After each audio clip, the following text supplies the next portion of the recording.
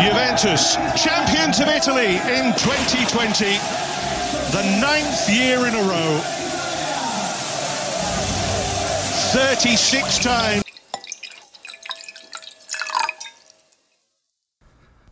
It pains me to say, man, but the domination that Juve had in those 9 years between 2012 and 2020 in this area was like nothing we've ever seen before in any other league. And it's not like the competition wasn't to standard, you know. No, not at all. They had quite a few strong sides competing with them, the likes of Napoli and Roma in the later years, the likes of Inter in the earlier years. Milan did dip in those 9 years, but you know, there was still adequate competition. Yeah, bear in mind, Milan had just won the league in 2011 before Juve started that dominance, and that's when Milan kind of decided to give away all their best players, including likes of Pirlo to Juve for free, which was mental. But that's 36. Zlatan and Thiago Silva to PSG. That was for a total of 50 million back then. Something like that. Yeah. Back then that was a lot. Of course, the market was very different. 100%. So that's 36 in total for Juve now. Those 9 years came to the likes of Conte, Allegri and Sarri, which obviously did bits for the club. Sarri got let go after winning the Scudetto, and we saw that what he did was not easy at all, and not even what the other managers did were easy. Who would have thought that hiring an under-17 coach in Andrea Pirlo would eventually lose them that streak? Let's just say there have been some decisions made by Juve in the more recent years that haven't been great. But yeah, it's got them to where they are now, and we'll see Juve bounce back slowly. We'll see them get back into their groove. Certainly. One thing that is a huge difference between the Juve now and the Juve of those 9 years is the midfield. They had the likes of, as we mentioned, Pirlo. They had Vidal, Marchisio, Pogba, all these amazing players in the midfield. And now, you know.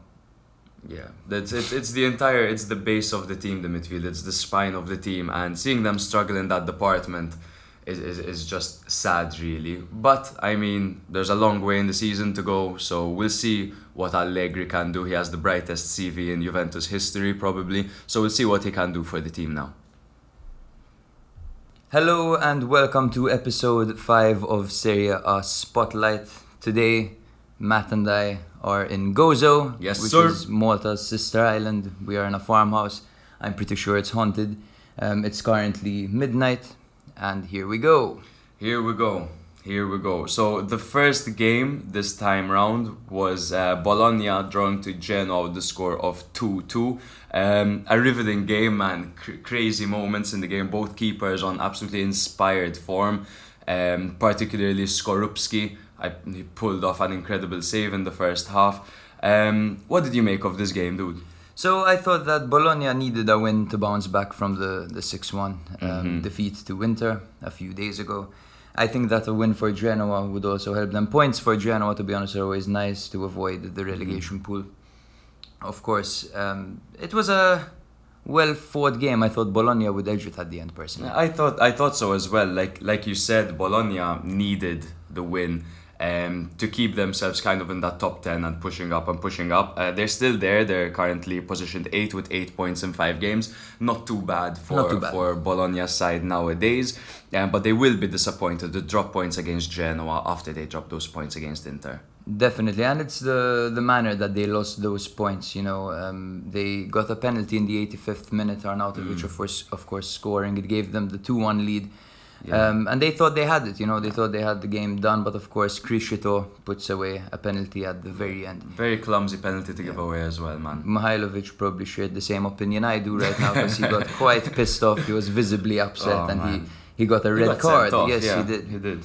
Yeah, and at the end of the game, actually, Soriano could have given them the lead, but he could have, beautiful man. save. Amazing by Sirigu. By Sirigu, yeah. Amazing. Actually, I take that back. I think Sirigu did have a better game than Skorupski. Skorupski pulled off some crazy ones, but I mean, Sirigu was mental. A different player to the one we saw at Torino last season. He looked like he was declining, but now he looks like he's at his best again, the ex-PSG man. I was going to bring that up as well, because we have to remember Sirigu is a top class goalkeeper. He's got, back in his day at least. Yeah, he's a bit older now, obviously. I mean, the Torino side he played for, you know what I mean? It wasn't the best side in the world. It wasn't. So you can't really shift the blame totally on the goalkeeper. They were fighting relegation in the later years. Some things to point out, in my opinion, in this game, just some dudes to point out. Obviously, Criscito is looking a bit like Mr. Reliable when it comes to the penalty spot. I know we've seen him miss a few last season, but he was unlucky two though. in a row now. Yeah, he didn't get that many penalties last season. Yeah, that's true as well. Destro, man, he's just on fire at the moment. This guy, sometimes you think he's vanished off the face of the earth, and then he pulls a couple of goals out of his ass. Isn't it strange to take off your t-shirt in the 50th whatever minute? I thought so as well. He is an ex-Bologna player, so maybe that has something to do with it. Maybe there's some internal politics over there that he wasn't too happy about. Could be. Hickey is the guy I want to talk about, man. Debuted goal for the Scottish youngster. Yes, sir. Yes, sir. So, 19 years old. I've just found out that before joining Bologna from Hearts, I think it was, Yes. he had offers from Celtic. Apparently, Celtic approached Hearts on 5 or 6 different occasions. He had offers from Lyon, Bayern, and even Aston Villa. Yes, and his former coach, Craig Levine, was full of praise, of course, describing Hickey as a brilliant defensive player, but saying that he could probably play in midfield too because of his intelligence and his awareness. Very good player. He said he's very mature as well. He said he could easily play in the midfield, slightly more on the defensive side. He predicted that for the future of Hickey, but to be honest, we're seeing him doing bits at left back for Bologna. Yeah, he's doing really well. I think him and Dykes, they form quite a good pairing, when it comes to options for Mihailovic. Definitely makes his life a bit easier to have those guys. Yeah, so do you think that Bologna deserved a win today, or do you think that draw is a fair result? I think a draw is probably a fair result over here. I know we saw Bologna perhaps controlling the game a bit more than Genoa, but Genoa brought a lot of fire to the game, something that Bologna struggled a little bit with. Maybe that goal prowess, let's call it that. It improved slightly with the signing of Arnautovic when he's on. They were desperate for a striker. 100%. I did Palacio. That's easy, just like a non-scoring striker. Yeah, and Barrow isn't the guy. You don't play Barrow up front. Absolutely Mihailovic has said, that he doesn't score enough to be the reference point up front. For sure. But Genoa do offer a bit more of, danger going forward, which is crazy. I mean, we saw Destro just score a header, man. What the fuck? He needs to score. Fantastic header. He's got to keep scoring. He's got competition there. He's got Pandev, he's got Callan, and of course, Genoa's new signing, Caicedo, who was, a super sub for Lazio last season. We haven't seen him yet, man. We haven't. I think he's had injury problems, but I'm sure we'll be seeing a lot of him. 100%. To be honest, I'm surprised we don't see him starting yet, but like you said, probably some injury problems there, but he'll find his way into the squad, definitely. For sure. So, the next game, dude, Fiorentina 1, Inter 3. In my opinion, a very close game despite the scoreline. Yeah, Fiorentina started off really well. They were dominating. They were extremely wasteful, though. Handanovic looking more like his former self. Yeah, he's looking good. We'll have to give him that, man. He had a fantastic save at a point, tipping the ball over the bar. He has this habit of not diving when shots are taken from long distance. There was this whole compilation video I saw on Twitter of him standing still doing the mannequin challenge. But yeah, he looked really good today. And, shadows of his performance against Empoli 2 seasons ago to keep Inter in the Champions League. Definitely. And do you think that his, him performing better now has anything to do with the Onana links? I think it might. Of course, Inter have been linked heavily to Onana, the Ajax goalkeeper. He'll probably be coming in. Handanovic is not getting any younger, but he showed today that he can still, on his day, put in a good performance. I don't even know if Onana is eligible to play yet. He had some off-pitch shit that got him banned for like a year of football. I believe that has passed. Passed and he's eligible to play. I believe. I'm not 100% sure on that, but I think that's the case. So Sotil opened the scoring in the 23rd minute. Now we've had the debate of Sotil versus Gonzalez. It's good to see Gonzalez assisting Sotil and finding out that these guys could eventually play together when it comes to squad rotation. Yeah, they're compatible. They're both quite young. They're on the younger side, of course. Sotil, the younger of the two. But they're good, good options for Italiano, of course, to have. Oh, 100%. And I mean, Inter from the second half onwards just looked pretty, I wouldn't say dominant, but they just have so much weaponry, man. They've got machines all around their team. Yeah, in fact, I actually have a note prepared on this about Dzeko. Dzeko's got 4 goals this season. He's tied with João Pedro, and second, Immobile has 6, of course. Lautaro's also got 3 goals, okay, of course. They have options. Correa's got 2 too. And not forgetting as well the fact that they could just bring on the likes of Çalhanoğlu, they could bring on the likes of Darmian rather than Dumfries, Vidal, DiMarco, Perisic, they Vidal. can get goals from anywhere. 100%. And it was Darmian that scored, and then Dzeko, and then Perisic. Thanks to a fantastic assist by a guy who I haven't even mentioned, Gagliardini. A brilliant assist by him. Yeah, very good. He can be quite useful at times for them, the ex-Atalanta man. Mm-hmm. Bear in mind, Sensi as well, bro. Sensi's out injured again. I believe he's... I saw a crazy stat recently that said out of his past 5 years playing, he's been injured for a full year. Oof. Which is pretty crazy. He's made of glass, poor guy. He's a really good player. I remember him in Sassuolo days. He was so good. Very technically gifted, man. Good awareness as well. Good passing. He's great going forward. Yeah. Fiorentina now find themselves in 6th place, just overtaken by Atalanta. To be honest, they should keep their heads up. It's a little slip up against the league champions. Of course, this is a loss that they afforded. Yeah, exactly. Inter in 2nd, Napoli at 1st, but Inter do seem very dangerous up front, and we could see goal difference playing a slight part throughout the league as well. That's a very good point. One point I'd like to mention is that Brozovic covered 12.6 kilometers, the best of match day 5. Jesus. And this takes us back to Lovren's comments back during the World Cup. He said that before the World Cup finals, he ate 2 kilos of salami, 2 croissants, and drank Coke, and proceeded to run 15 kilometers. Brozovic? In the World Cup final, yeah. Brozovic? Yeah. What an animal, apparently, he's something else. He's next level. Like, he can just consume whatever he wants and just run a mile. This shit fucks me up, and let me tell you why, bro. Because I read this thing about Wesley Schneider recently, where Schneider said he could have he said if he put in the work, he could have been mentioned alongside Messi, Ronaldo, Ribéry, and all the greats of that kind of era. There are shouts that said he deserved the Ballon d'Or. He deserved the Ballon d'Or in 2010. He deserved the Ballon d'Or. Netherlands in the final of the World Cup, and Inter winning the treble.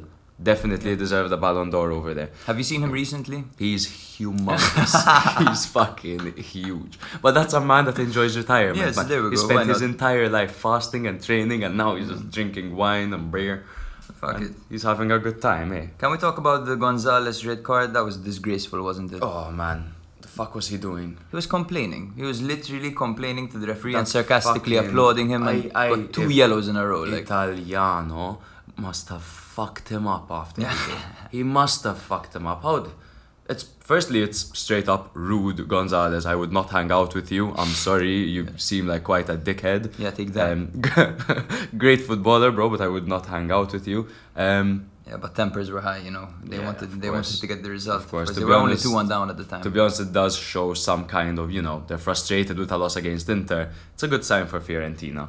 Certainly. So shall we move on to Atalanta 2, Sassuolo 1. Now 2 teams with a slow start coming into the match respectively. Of course, Atalanta had hopes to win the league, but now Gasperini has addressed that it's going to take a few fuck-ups from other teams for them to still keep their hopes alive, basically. Mm-hmm. And Sassuolo, of course, under Dionisi, have had a bit of a slow start too. Of course, it's a bit of a transitional phase for them. Yeah, just the one win for Sassuolo at the moment. In the opening game against Hellas Verona, and I would even give the shout that they didn't even deserve that win. Okay, they deserved some other wins. They had a great performance against Roma. Yeah. They have been playing good football, man. Sassuolo. They've been playing decent football. Just the shortcomings of losing Ciccio Caputo and losing Locatelli, and that has really, man, just that extra bit that made them world class is lost now. Of course. Yeah. So their heart is still there, their passion is still there, but they just lost that finishing element to them. They need Raspadori and Scamaccia to kind of adapt to that Caputo role. Exactly. The flicks, the movement. Caputo's a very intelligent striker. He is, man. Big shoes to fill, definitely. Mm-hmm. And 2 very differently styled strikers, so that makes it, when you've got two different strikers fighting for their place up front. It causes confusion in the sense, like, how are you going to build your team? Around which player are you going to build your team? Is it going to be around the pace of Raspadori or the size and strength of Scamacca? So that's something they really need to start to work on. Yeah, they're either going to have a target man or someone to kind of flick the balls and make those runs and kind of pull defenders away, of course. For sure. Can we talk about Defrel? Bro, two shocking misses by Defrel. It wasn't really good. The touch on the first one was beautiful. It was. To escape. No, he's a good player. But his finishing is so it's trash. Poor. You know, it's poor. So it's unreliable. Terrible. And Pessina also missed a one-on-one, which is unlike him considering, you know, how ruthless he's been recently. Yeah, he had a good Euros as well. Scored a couple of goals. Yeah, he couldn't believe it. It was so nice to see. Yeah, a lot of heart in that dude. It's a shame we haven't really seen him take it to the league this year, but obviously he has so much competition in that Atalanta midfield, man. Yeah. So I wish him better fortune. What always impresses me about Atalanta is their wing play, by the way. They always got, you know, these goals from wing to wing like we saw in the first one. Gorgeous play. Almost, to me, it doesn't matter who they have playing on that wing. It's plug and system, play. It's a system built in for wing players. I mean, whether they've got Zappacosta or Hatteber, or they've got Gosens or the other side, or Meili as well. Or we've seen Castagna as well. We've seen Castagna as well. So, I mean, it's pretty much Gasperini's kind of little, you know, tricks. I'm a big fan of the Zappacosta signing. It's like a classic Moneyball move. If you haven't seen that movie, by the way, check it out. It's amazing. Please you know, Zappacosta on paper has his stats are great for his output.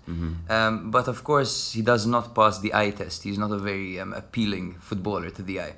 But, you know, they took a punt on him and Gasperini has turned him into an animal. You know, he looks fitter than ever. He looks younger than ever somehow. It's and true. He's been pretty good for them. So it's his first goal back at Atalanta since the return, but he does have a total of 10 goals in this area, which isn't too bad for a right back dude. Yeah. He's playing more advanced now, but typically, it wasn't the case. Coop Miners looks like a Coop, haha. 23 years old. He came from the Dutch league, of course. Gasperini originally said that he needs time to adapt, but I think he's surprised by how well he's been doing. And you know, Freuler and De Roon, as great as they are, have some competition there. Definitely. Yeah, definitely, man. I like what he brings to their game. I really, really do, man. I really do. So he's a defensive-minded player, but his attacking contribution to me is great. He's really good at link-up play. He's great at passing the ball forward to find Zapata, who lays it off. Flick-ons are so nice. His flick-ons are really nice as well. But for Atalanta, I mean, it's a 2-1 win. It takes them up to 5th with 10 points in 5 games. They're always going to be there. They are always going to be there, and it's good to see them picking up slowly. They beat Salernitana, now they beat Sassuolo, and they're starting to rack up some points. Yeah. And now they're getting Muriel back very soon. Getting Muriel back very soon as well. That's going to be devastating for everyone except me, because I have him on Fantasy, baby. But if he's out again, don't worry, they've got Piccoli, man. I like Piccoli. Yeah, he's looking good, to be honest, but nothing compared to No, absolutely not. You know what I'm worried about, bro? Yeah. Because in case you guys missed the last episode, we're going to go to Sassuolo Inter next weekend. Next weekend, literally. Yeah. And I'm really worried that Sassuolo might not bring it as much. When teams play a big side, they tend to bring it to them. Now you're gonna tell me, of course, Bologna just lost 6-1 to Inter. Within a 4 to Napoli, just lost 3-1 to Inter. Yeah, but I think Sassuolo will put up a fight against Inter. Hopefully, we can see them. Hopefully, we can. And I think Raspadori will be hungry because he's an Inter fan. Ooh, okay. Yeah, so he'll want to score to impress them, and he's already been linked with them.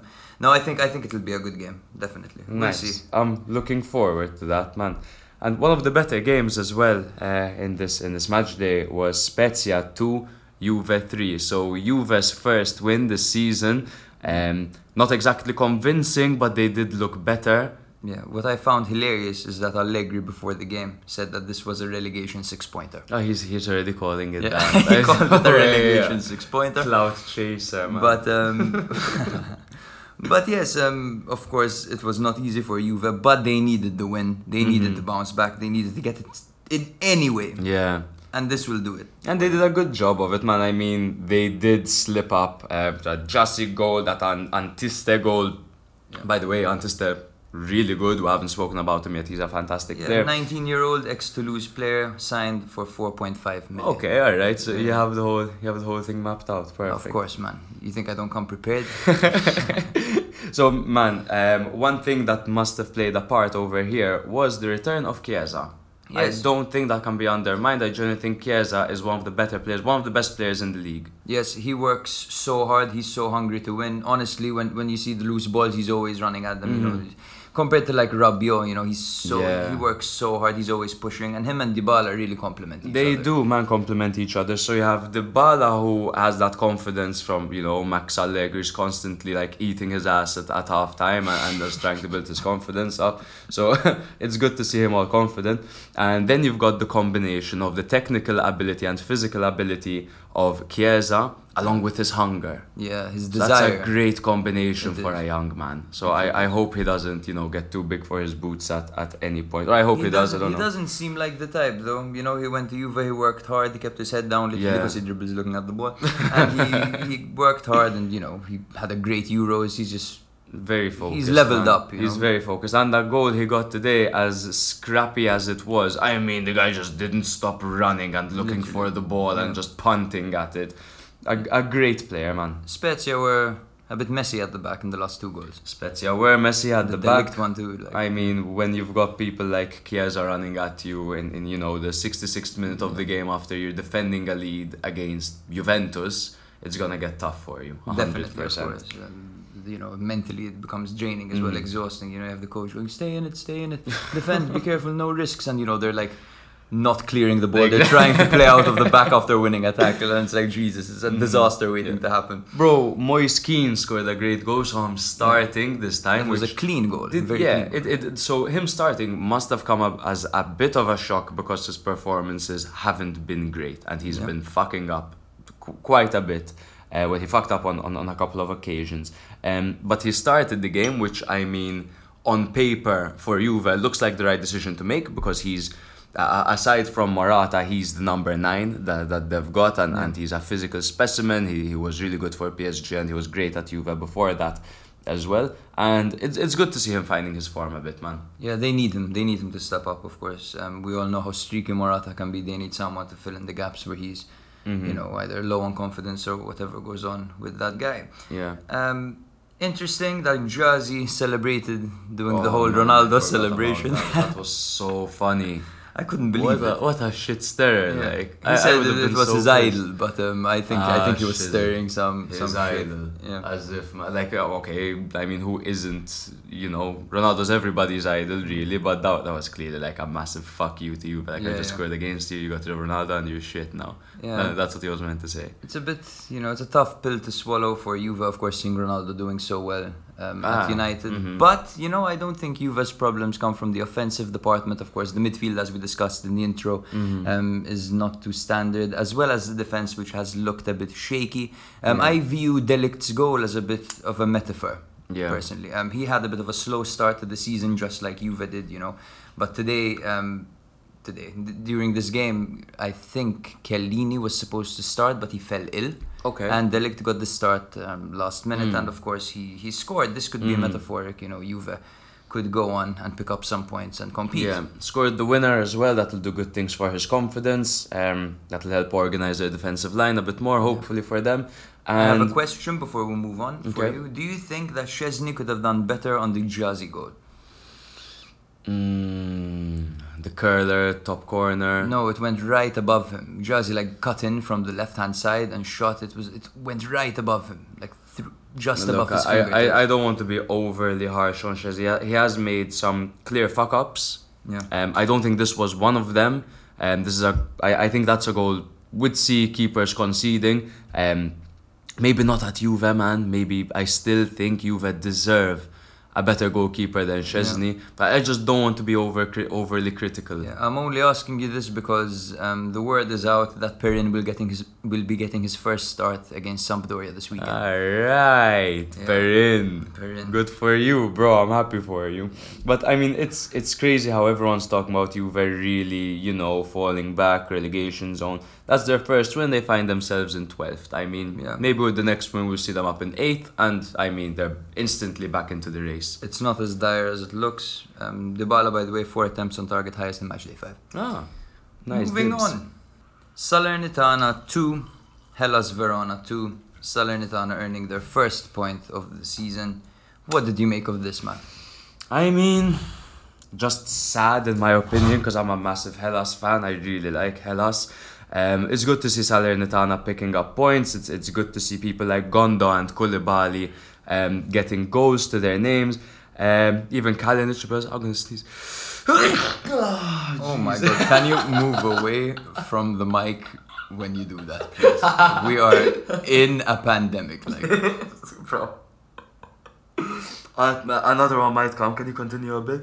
Okay, sorry. So, of course, this game was labelled as a relegation dogfight, which is fair enough, to be honest. Caprari was good on the first Kalinic goal. Caprari was very good throughout the entire game as well. I think in the second goal as well, when he played the ball to Ilic, it's like the concentration was all on the wing, and then he gave the ball to Ilic down the midfield, and that cutting ball through the middle. Kalinic super assist. Yeah. Kalinic, hopefully these 2 goals will. I liked him a lot at Fiorentina back in the day. Yeah, he was really good at Fiorentina. You know, I saw him score at San Siro in front of my face. Yes, man. I went to watch Milan Fiorentina, and Kalinic scored against Milan. You had gone with Sarah. Yes. I remember that. And then you signed him. And then we signed him, and I was like, cool, I remember him, and he was terrible. But anyway, Gondo scored, and Gondo had, for Salernitana, of course, he's had a very interesting career path. Of course, he's 24 years old. He started his career with Fiorentina, then he moved to Ternana in Serie B. Okay. Then he went to Asteras Tripolis in Greece. Okay. He had a few experiences in Serie C, and then Lazio signed him from What Serie the C. fuck? Yeah. Okay. And then he was sold to Salernitana, originally loaned, I believe, but then they bought him. Okay. Where he played under Ventura. Okay. Yes, the man who, of course, failed to qualify Italy to the World Cup. Yes, sir. Where he scored 6 and set up 9 goals. Decent, man. Yeah, not bad, Decent. not bad. 24 years old. So with a CV like this, you'd think he's a bit older, but 24 Yeah. years old isn't too bad. Oh, wow, man. That's fucking crazy. He has one hell of a CV. It's not all glamorous, you know what I mean? But the man's It's clearly all over a the hustler. place, to be honest, yeah. Yeah, hopefully he'll find some stability now. Maybe not with Salernitana. I still think, Kalinic almost got a hat-trick, hitting the post, of course. Barak almost got the winner, hitting the crossbar from a free kick. And our boy Mamadou Koulibaly with the equalizer. You sent me a text the other day and you said a goal for Mamadou Koulibaly is a goal for Serie A Spotlight, and I found that hilarious because we are like low-key hyping the guy up constantly. We are low-key fans. We're like that one Koulibaly with the shot. The other Koulibaly. So great.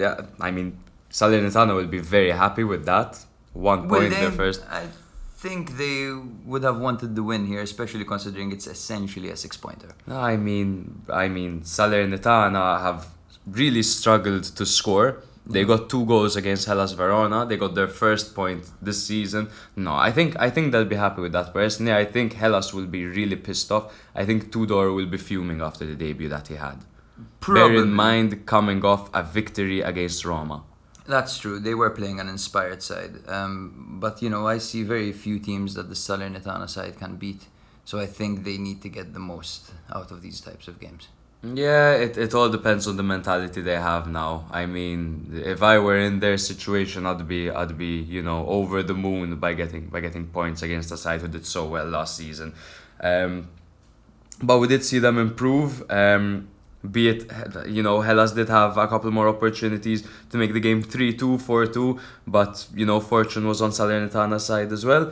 Hellas in 15th place with 4 points in 5 games, and Salernitana still lost with 1 point in the last 5. Moving on to the next game, we travel to Sardinia for Cagliari. I'm so happy when this shit happens, man. Empoli 2, yes. It confuses me. Empoli are a wild card, and I don't understand them. This game statistically was very even.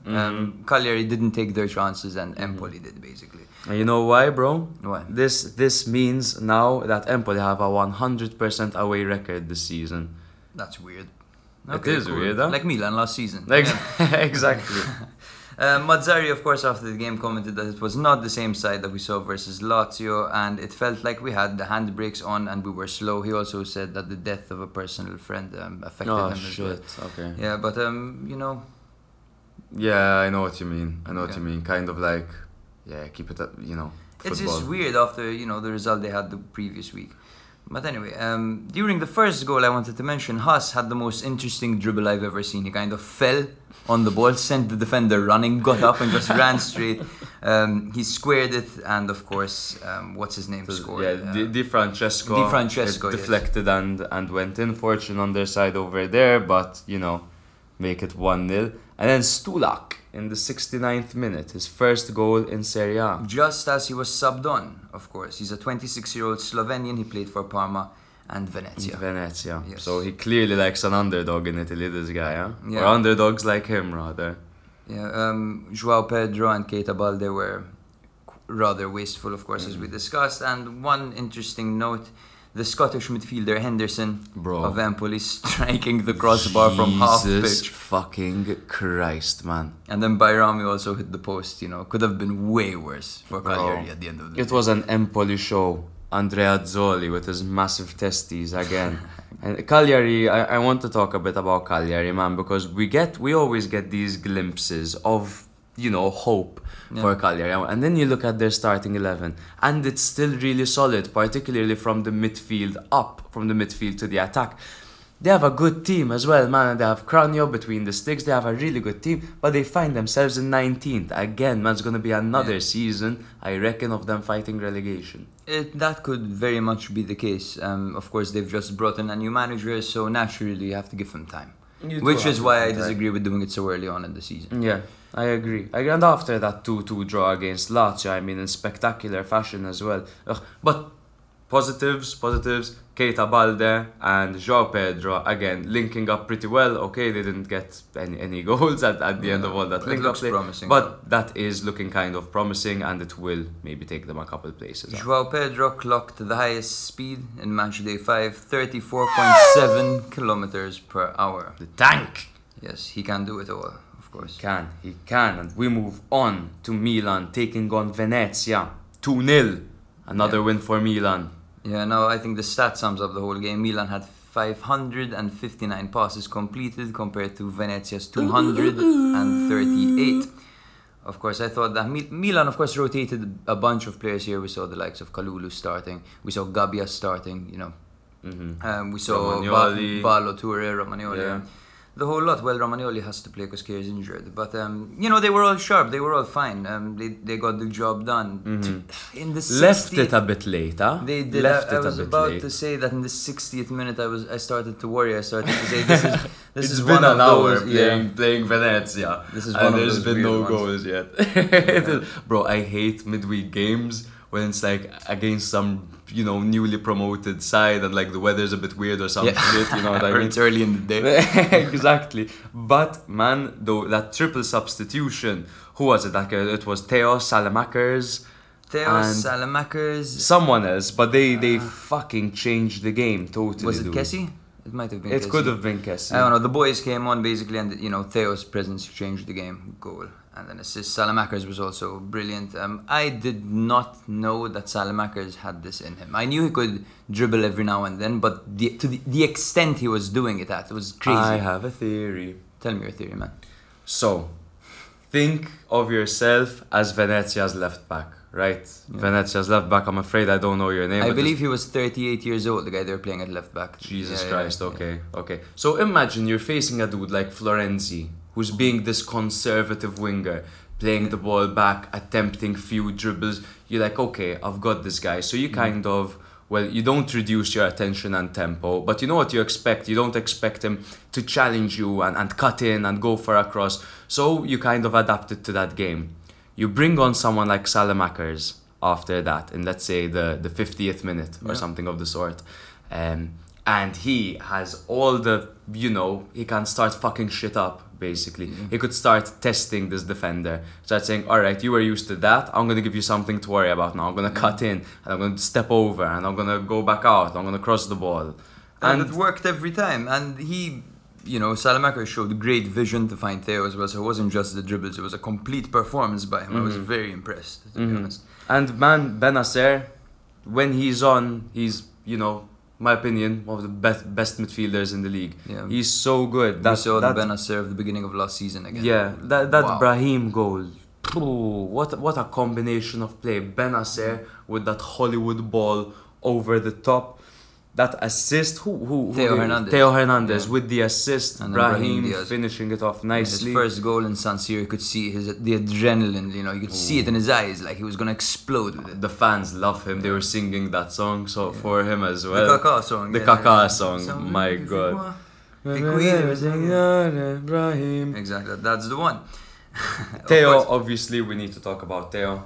Yeah, Naturally. game changer, of course. When he's on, and we haven't really seen him on this season, but that was great. So, in my opinion, in the beginning of this, for the entirety of the season, we've seen the combination of Calabria, Kier, Tomori, absolutely Champions League level, fantastic defenders. They play well together, they cover, they press, they do everything the defense needs to do. Theo is probably more gifted than all of them. Yeah. But he's a bit clumsy sometimes, man. Yes, he's a of bit, course. He The lapses tunnel in visions. He has lapses in concentration. He tends to try shit when he shouldn't. When Theo clocks 30 kilometers an hour, he goes blind. Literally, bro. Yeah. Literally, he's He a stops horse. seeing. Plus, sometimes the back passes he plays, as we've seen, can be very questionable. Yeah. But you can't have it all. Exactly, and it's good that there's a keeper like Manyan now who won't put Theo on the spot with that risky pass. Like, to be honest, I know Donnarumma's great, but his distribution was questionable at times, and he did put Theo in some situations at times. For sure. It was fun to see as well on the Brahim goal. The fans celebrating, and by the fans, of course, I mean Milan's injured players. There were 7 of them. They filled an entire sector, and we saw Giroud, we saw Bakayoko, Messias, Zlatan, Krunic, Calabria, and Kier all getting up to celebrate. It's fun watching that video on loop, looking at a different player each time. Sempre Milan tweeted this. Of course, it's incredible. It's incredible to see. Fucking the boys, man. Last year, Milan had terrible home form. Terrible. Yeah. And the away form was, the complete opposite. It was great. This year, with the fans back, do you think that Milan can keep playing so well at home? So, one thing I noted last season, towards the end of last season, when Milan had those games against Juventus, Atalanta, Cagliari, that they just had to win. Yeah. I saw clips before the games to kind of get my adrenaline going a bit. Yeah. And it was the Milan players staring at the fans outside the stadium or in the city centre just by Duomo, and there are flares, just thousands of fans just riling them up. And whenever that was present, Milan performed. Of course. It was great to see. It could be coincidence. Except for the Cagliari game. Except for the Cagliari, probably they didn't turn up for the Cagliari game in that case. They did. Fuck me, but boring. Of course, minute. it had to go down to the wire to the Atalanta game at the end. No, of but the Milan season. in particular have a great fan base, and I mean, you were there last month, and you said that Milan, when they were on the pitch, they were obsessed with that curva side. Yeah, they're constantly interacting with the warming fans, up constantly in front waving, of them, and before and after the game. It's so lovely to see. Yeah, I mean, fans will make everyone perform. No well. wonder we have players that come for, that join Milan for a year and cry before they leave. Exactly. They get so attached. They're We've the seen Van Bommels, Bakayoko, the De Jongs, the Bakayokos. Yeah. They love the club, man. Once a Milanista, always a Milanista. But we'll try not to talk too much about Milan. So we'll move on to Torino 1, Lazio 1. Now, So mature. watching the game, if it were in black and white, I would have thought that Lazio were Torino and Torino were Lazio. Fair enough. Torino were really good. And Lazio, of course, not as good as them. They were lucky to get a single point, of course, with that late Immobile goal. That is 3 games in a row in Serie A where Lazio dropped points, and 4 in a row, including the Europa League. So they're a bit, they're a bit They shit had at a the hot moment. start. We're like, whoa, they get Sarri ball. Now it's like, Luis Alberto doesn't understand Sarri ball. Like, let's not, of course, jump to extremes. I said they're finishing top 4, and Yeah. Well, again, with Sarri, you're investing in a long-term project, even though his health might not keep up. But yeah, it's long-term at the end of the day. It's a system that the players need to buy into. It takes time. Eventually, I do think they will start ticking. Maybe not this season, but perhaps the next. Yeah. Torino were very unlucky not to get the full 3 points here. So just to reiterate a bit for you guys, Piaka got a goal in the 76th minute. you'd think getting a goal from a goalless draw, getting a goal in the 76th minute, it might wrap it up. It was a single assist. Piaka scored brilliantly. Oh, you would have to be naive. Oh, you would have to be very naive, as Gigi kind of gave away a penalty and Immobile converted in the 91st minute. I felt bad for Gigi. That mask seemed like it was impeding his vision slightly or his concentration. Oh, can you imagine playing with just something pressing your face constantly, man? You must feel like Batman. Didn't play like Batman. No, he played like his Crotone days. Yeah. When I saw him at Torino again, I was like, he's better. He's better than I last saw him at Torino. They loaned him out to Crotone. He literally every game he was just getting mauled by the opposition, you know. The penalty was very clumsy, bro. He gave away a very clumsy penalty in the 91st minute. It could be fatigue, I don't know. It could actually be the mask. I have no fucking idea. 91st minute, you're like, shit, he's gonna score. My God, this guy's running at me. Yeah. But 91st minute, Immobile converts, Mr. Reliable when it comes to the spot. That's 6 goals this season for him. Olaina looks so good for Torino. Olaina's your love tonight. Yeah. Go on. Olaina is a 24-year-old ex-Chelsea youth player. We saw him, of course, play last season, but he was nowhere near as good as he looks now. Him and Singo on the flanks are a great, two great options. Yeah. And Ansaldi, of course, coming off the bench is a nice option The too. fuck, man. You saw Ansaldi? I did. Cutting in, going out. All that. The commentator was like, Ansaldi cutting in and out and in and out. It's like, Jesus. Ansaldi, how old is he? He's like 34, I think. No, he's younger than that. I believe he's younger than that. But Is not he? much younger than that. Okay, well, he's in his 30s, early 30s. Yeah, we'll take a look later on and maybe address it in the next episode. So, Reina was quite good at times. Yeah. Immobile, any goal Immobile gets right now is important for him, considering Mancini basically, is looking for replacements in the striking department for the Italian national team. Yeah, Keane just getting his first goal as well for Juve, so Immobile. There aren't many obvious names, but there are many players who, if they have a good season, they can get the call up. So that spot is up for grabs. I would say that either Belotti, Keane, or Raspadori all have a shout if Immobile drops the ball. If one of those has a good season, they have a very, very good shout to be starting as a number 9 for Italy in the World Cup. A very good shout. Definitely. And perhaps even, who knows, if Caputo has a good season, for example. Yeah, 100% as well. But Torino, bro, 9th place, 7 points in 5. Way better than last year. Way better than last year, man. Ivan Juric. They're playing way, way, way better. I really like Sanabria up front, man. Yeah, he does bits for them. He's a workhorse, man. He reminds me of, you remember we saw that game where Borja Mayoral came on. He was hustling up front just to win time. And Sanabria gives me those vibes. He's a very hard-working and clever player. Belotti back soon, so that'll give them something to be hopeful for. I have a feeling people will start talking about Belotti again. It seems like the hype has died down. Everyone's calling him overrated. But I think in this system, Juric will get him firing. And people will be like, we should sign him. We should sign him. Oh, God. At least they'll get a cut now after the hype has passed. They'll get a bit of a cut. Yeah, probably. So Sampdoria 0, Napoli 4. Breaks my heart to see this one, man. Yeah. But Napoli are just OP.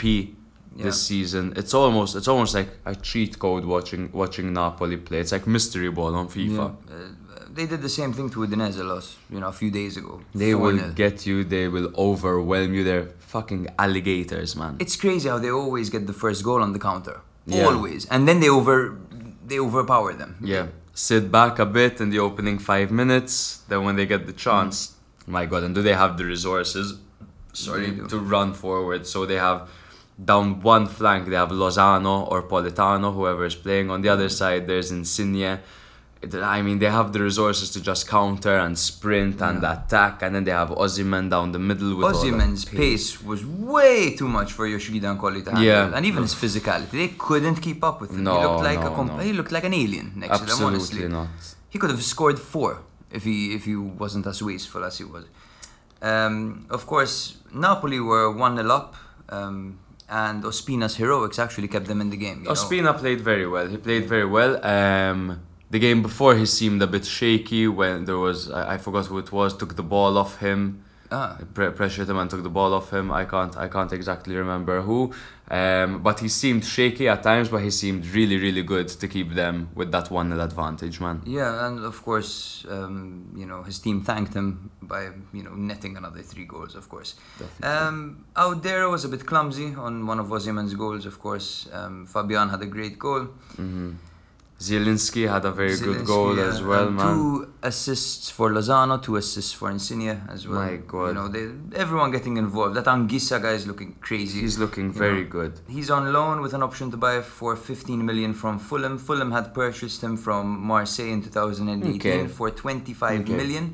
And he spent the 2019-2020 campaign on loan at Villarreal. He's 25 years old. He would be a steal for 15 million. Yeah, he looks really good. I agree, bro. He fits the system perfectly. He fits it so well. Him and Fabian are next level. Oh, they play very well together, man. I personally think that D'Aversa was a bit slow to make that first substitution, man. I think in particular taking out Adrian Silva, he was a bit shocking, man. He was. But they all were. Even Damsgaard was shocking. Even Thorsby couldn't keep up. He had just returned.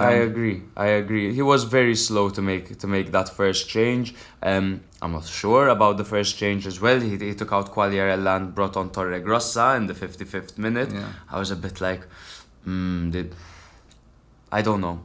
I don't know what to say about those substitutions. I think Quagliarella had to come off. Personally, I think he started Quagliarella because of his track record against Napoli, but I think he had to come off, of course. Torregrossa might not be an attractive name, but I think at that point they were 3-0 down. Anyone will do. Just bring on someone to maybe, reduce the damage. Yeah, I think the problem really would have lied more in the midfield.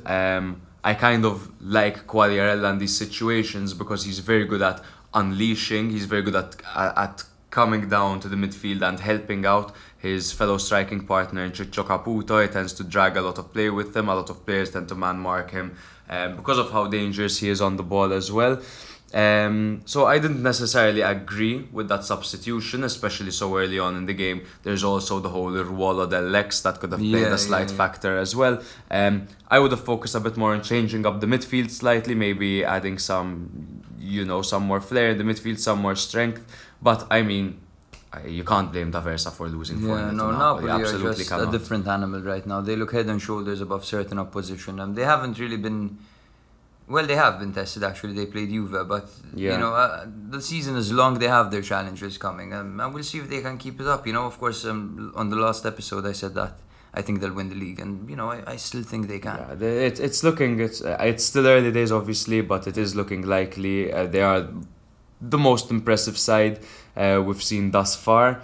Obviously, special shout out goes to Inter and Milan, but I think Napoli take the cake with the amount of goals they're banging in for fun, man. Yeah. So moving on, Roma 1, Udinese 0. Yes, sir. Both teams coming off their first defeat of the season. Of course, Udinese make it 2 defeats in a row. Roma recover nicely. What did you think? I was very impressed. Now, you could tell me that is it just because of his assist? No, I think Calafiori had a very, very good game down that left back road. Obviously, big shoes to fill in with the loss of Spinazzola. Obviously, back in around 4 months, I believe. One thing I noticed in particular about Calafiori is he got much stronger from last season. I remember looking at him and thinking, okay, he looks a bit like a high school student. He looks like a fucking athlete now, bro. Yeah, he looks like an athlete. And they shoved him off the ball a number of times. Managed to get back onto the ball, shove his opponent aside, and a great assist to Tammy Abraham. Mourinho will be thanking him for that. Yeah, also Pellegrini's red card means that Calafiori will be the only Roman in the Roman derby next week. Okay. Oh shit! It's Lazio Roma next week. Yeah. Fuck! I'm not gonna see Pellegrini for that. No, we're not. Apparently, Mourinho's gonna try appeal because he said he doesn't quite understand the rules in Italy, but we all know how that's gonna end up. Pellegrini won't be playing next week. Definitely not. Udinese, of course, had a few opportunities to equalize through Soppi. Can you tell us something about him, Matt? So Soppi I had never heard of him before, bro, but he's a right back. He's a French right back he's of Ivorian Coastian descent. Ivorian descent would do it. Ivorian descent would do it over there. He looks quite good, man. He's strong, fast. Yeah. He could have done better, of course, in his chance, but it's always difficult. Udogie as well, Destiny Udogie had a chance as well to equalize. The guy is 18 years old and he's on loan from Hellas Verona. Okay. 6'2", left back.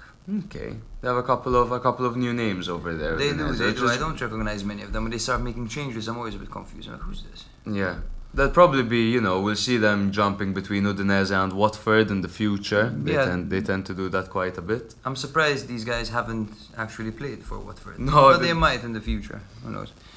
Yep, but Udinese, I mean, they still played well in this game, man. I still really like this Udinese side. They're in 10th place, 7 points in 5, and to be honest, I see them fighting to go slightly higher up this year. Yeah, maybe. I think they have what it takes. They've looked organized, but then I see them losing points. Like Napoli, that was complete destruction. Today they put up against Roma. Sorry, they put up a bit of a fight, but again, they didn't quite have enough to get the job done. I think they're safe. I think 10th will be their objective. Will they get it? I'm not sure. Yeah, they're limited in resources for sure, Udinese, but they're very good defensively and they're very good going forward as well. They could really contain the stronger teams as well. They put a lot of pressure on them, man, and this was a good performance against Roma. And take nothing away from Udinese. I think they'll be better than this. So Matt, it's question time. We should really come up with a Jimmy Fallon-esque song for this. Yeah, we'll come up with a jingle maybe not for the next episode, maybe for the one after. Yeah, we've got some time on our hands. So the first question comes from our friend Farinho. At Farinho_10 on Twitter. And he asks, where does Mike Maignan rank amongst the world's best goalkeepers given his strong start to the season? What do you think, Matt? So I think obviously all we have to judge Maignan are these opening 5 games. We could all make reference to his performances at Lille and watch a couple of clips here and there. I think not only from his performances, but from the confidence the man has, the way he handles the ball, his distribution as well, his shot stopping. I genuinely think that give him 10 more games and he'll really start being talked about as the best goalkeeper in the league, because I think he is the best goalkeeper in the league. And, maybe top 10 worldwide. Perhaps. It's not a ridiculous shout. I definitely think he's better than Lloris and he should be starting for the French national team. It was shocking how he didn't start in the Euros. Yeah, to be honest. He's much better than Lloris. I do agree. He is. And he was amazing for Lille. He was a huge contributor to them winning the league. And to them beating Milan 3-0 as well, but we'll get into that. Yes, definitely. But yes, I would say that he has top 10 potential, definitely. He's only 26 years old, which is relatively young for a goalkeeper. I think he's already one of the best in the league. I think that maybe Musso's the one that can give him a shot. Musso's the only one I could think of really. And maybe in a couple of seasons, Dragovski, he seems to be improving drastically. Maybe, but I think he's still far off from that. Yeah. No, but I think Maignan is probably the best goalkeeper in the league. And at the end of this season, he'll start to gain some attraction. Yeah, definitely. I wouldn't be surprised to see some offers coming in a few years. Yeah. But thank you, Farinho. You're the man. Thank you for asking a question. So our second question comes from Michael from Australia. Michael, thank you so much for listening to us and thank you for submitting your question. So his question was, what do you think of more teams being invited to the World Cup? I feel it dilutes the competition, but maybe it means Malta will qualify one day. Probably not, but go ahead, Jake. So I agree with you that it dilutes the competition. Of course, there will be 48 teams in the next World Cup. 16 groups of 3. Yeah, not the next World Cup, but the one after in 2026. Exactly. Yes. The whole 16 groups of 3 thing bugs me. 2 games will decide whether some teams can go home or not. That's boring. I don't like that. It does dilute the competition. It does take away from the quality.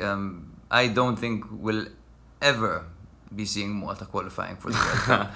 Unless some massive changes. We have improved. Malta have improved significantly. The national team with our new Italian coach. But of course, there's still a long way to go. And I prefer the World Cup to be a bit more exclusive, to really keep it a pure quality competition. Yeah. Look, in theory, it always sounds attractive to have more teams in a competition. Especially when we're talking about countries, it gets nations involved. They could be coming from countries that have political unrest going on or something of the sort. And football and competition in the World Cup could bring these countries together. So it's a beautiful thing. I'm not a fan of the format. I'm not a fan of the 3-team groups.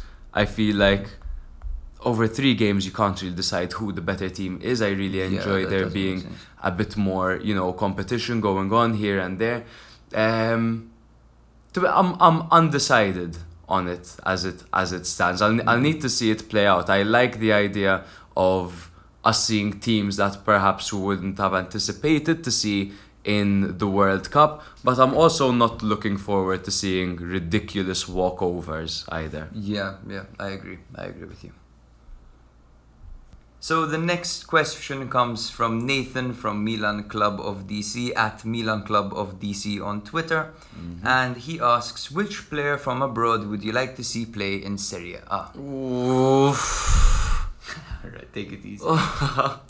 No, there are loads. So if I'm talking, for example, to make Serie A bigger, to get more viewers in, I would say someone like Haaland, for example. That would be insane. I'm a massive fan of Haaland, and I'd love to see him playing for our team, obviously. But to fit the system, perhaps, Jesus, this is a tough one. I always wanted to see Isco.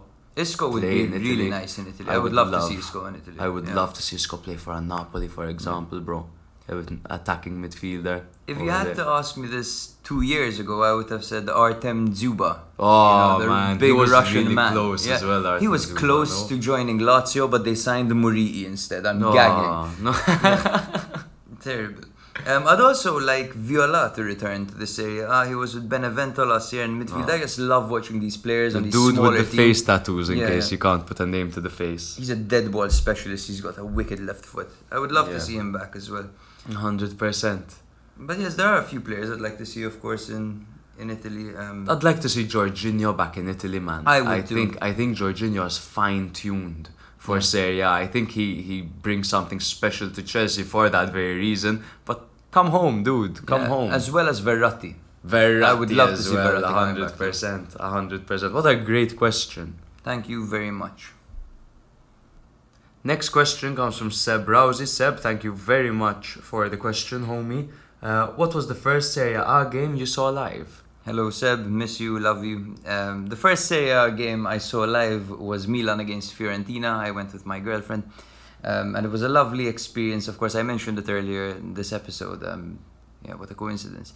Milan won 2-1 against Fiorentina. Goals came from Kalinic for Fiorentina, and I believe it was Kuchka and Deulofeu for Milan. And Sosa had an incredible game. He was pulling the strings. He was playing that midfield role like a violin. Yeah, he was incredible. Yeah. How funny! It's surprising you beat Fiorentina with that team, but brilliant.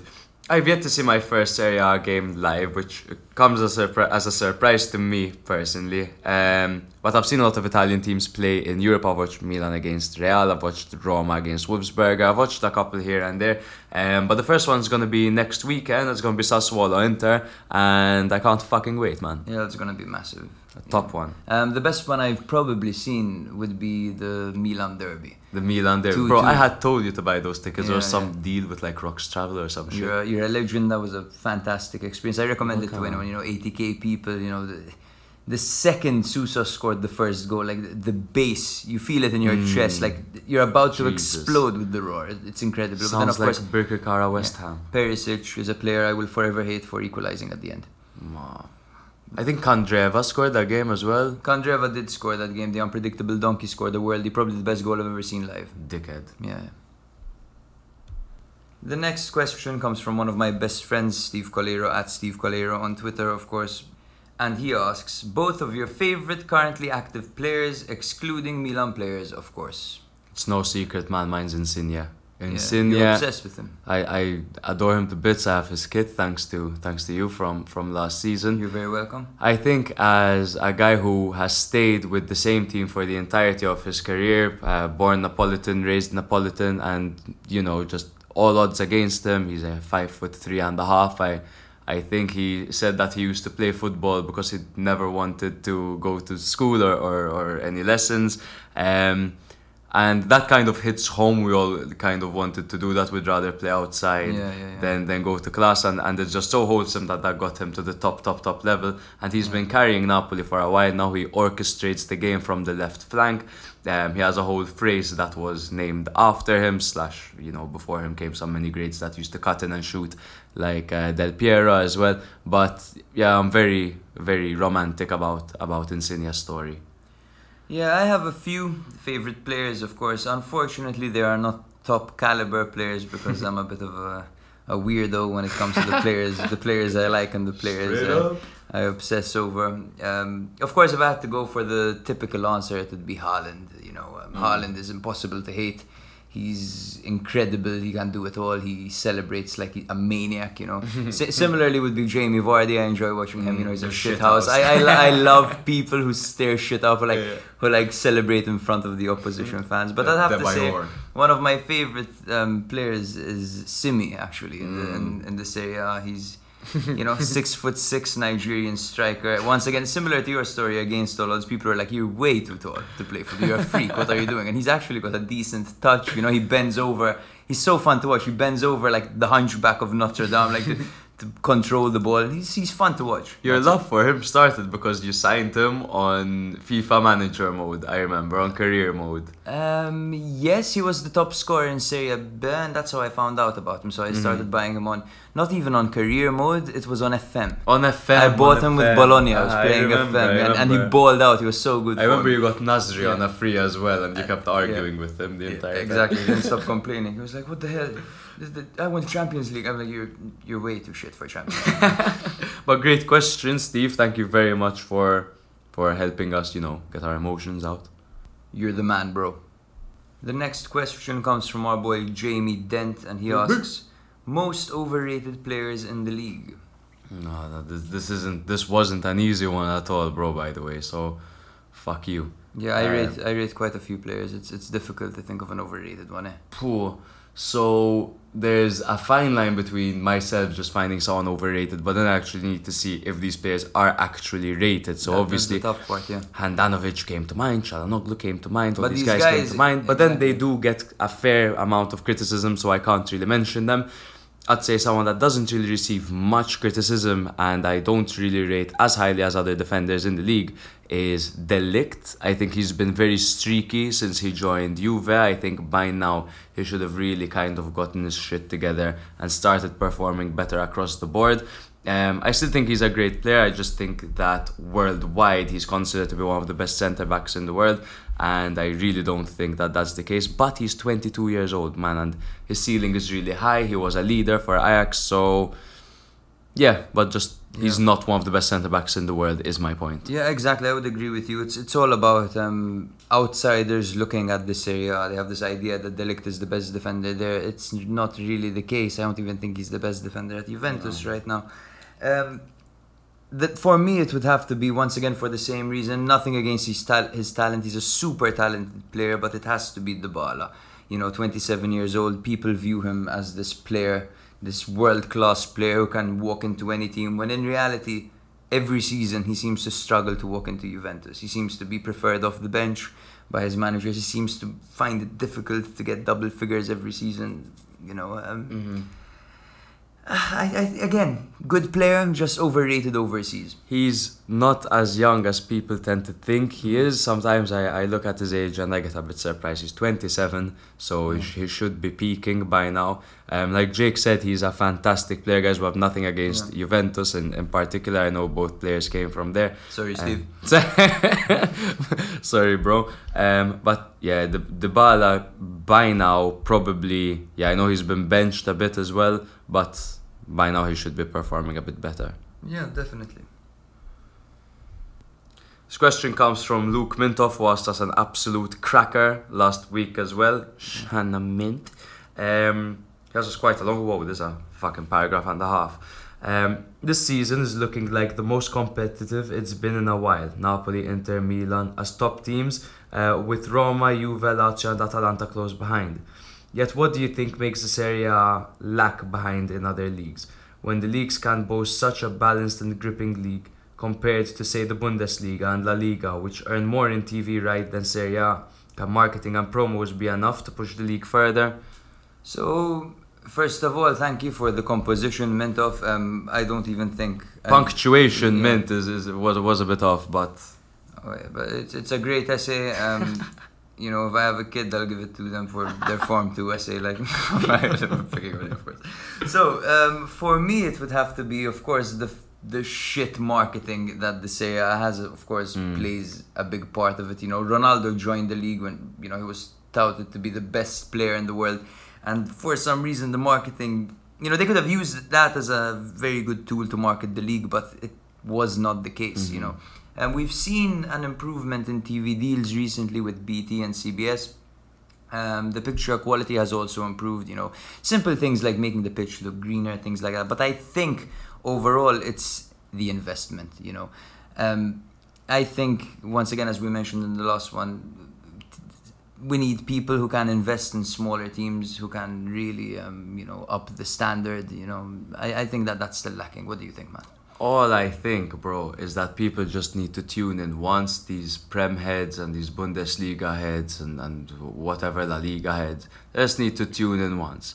They need to see Leotta giving a bit of a pre-game fucking analysis. They'll be watching every week after that. They'll be watching every week after that. but in all seriousness, I think the fact that even, for example, the Premier League, they speak in English, which is the European language. People understand that. People can relate with that. In Germany, they use English as well. In Spain, there are a lot of English-speaking pundits as well. In Italy, a few less. So maybe people are put off for that very reason as well. I think people are put off for the reason that we haven't really seen Italian teams push in the Champions League as of recent. I think it can get better since we're seeing Italy as a country performing better in competitions, and they have that entire streak and they've got a nice story as well. So it could get better from a marketing perspective.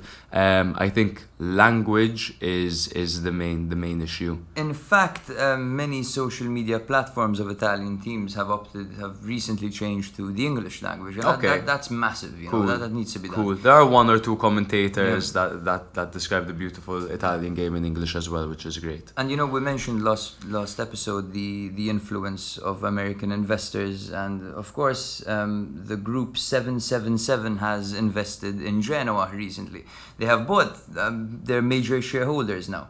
That's massive, you know, all these Italian Americans coming into the league. Hopefully they can find the perfect balance between like being a commercial success and maintaining the tradition of the league and the culture. As well, bro. But they're very proud, so I think they'll manage that. I think, for example, IFTV would do a great job in converting people to Serie A with the language that they use. They all have a great sense of humor, like different you know, personalities there as well. So I think when it comes to marketing, the more of these American Italians sharing their opinions, the merrier. There's also sort of Campobasso as well that was taken over by an American group. And they're doing bits now, I think up to Serie C or something of the sort. Like that. So it is improving, man. We just need to see more of it. And it's not like it's going to happen overnight. It'll take the next 10-15 years for this to really kick off. And it's not that bad. It's not as bad as people say. Okay, looking at it financially, sure. Italy is behind. But then looking at it quality-wise, you know, you look at the Euros, man. Many of the standout performance, many of the players, the Man of the Match awards were given to Italian players, not Italian players, players who play in the Serie A. We saw so many of them. True, there was Damsgaard, there was Spinazzola, there was Gigio, there was Meli, Lukaku, Ronaldo. So we have a fantastic league, man. We really do. And it's different, though, watching the league and then watching Serie A teams play in Europe. For some reason, I do still see Serie A teams being a little step behind, but I think that has more to do with the financial crisis that was around Serie A more than anything. I mean, players are attracted to the Premier League, they're attracted to a big money move. So yeah, that leaves us a bit in the dark, but all for improvements. So thank you very much for listening, guys. This was an extra long one. We apologize for that. Follow us on Twitter, Instagram, at Serie A Spotlight. Of course, make sure to ask us questions, drop us your hot takes, give us any feedback you want. Okay, we appreciate you for listening to us. Thank you very much, guys. I can't wait for next week.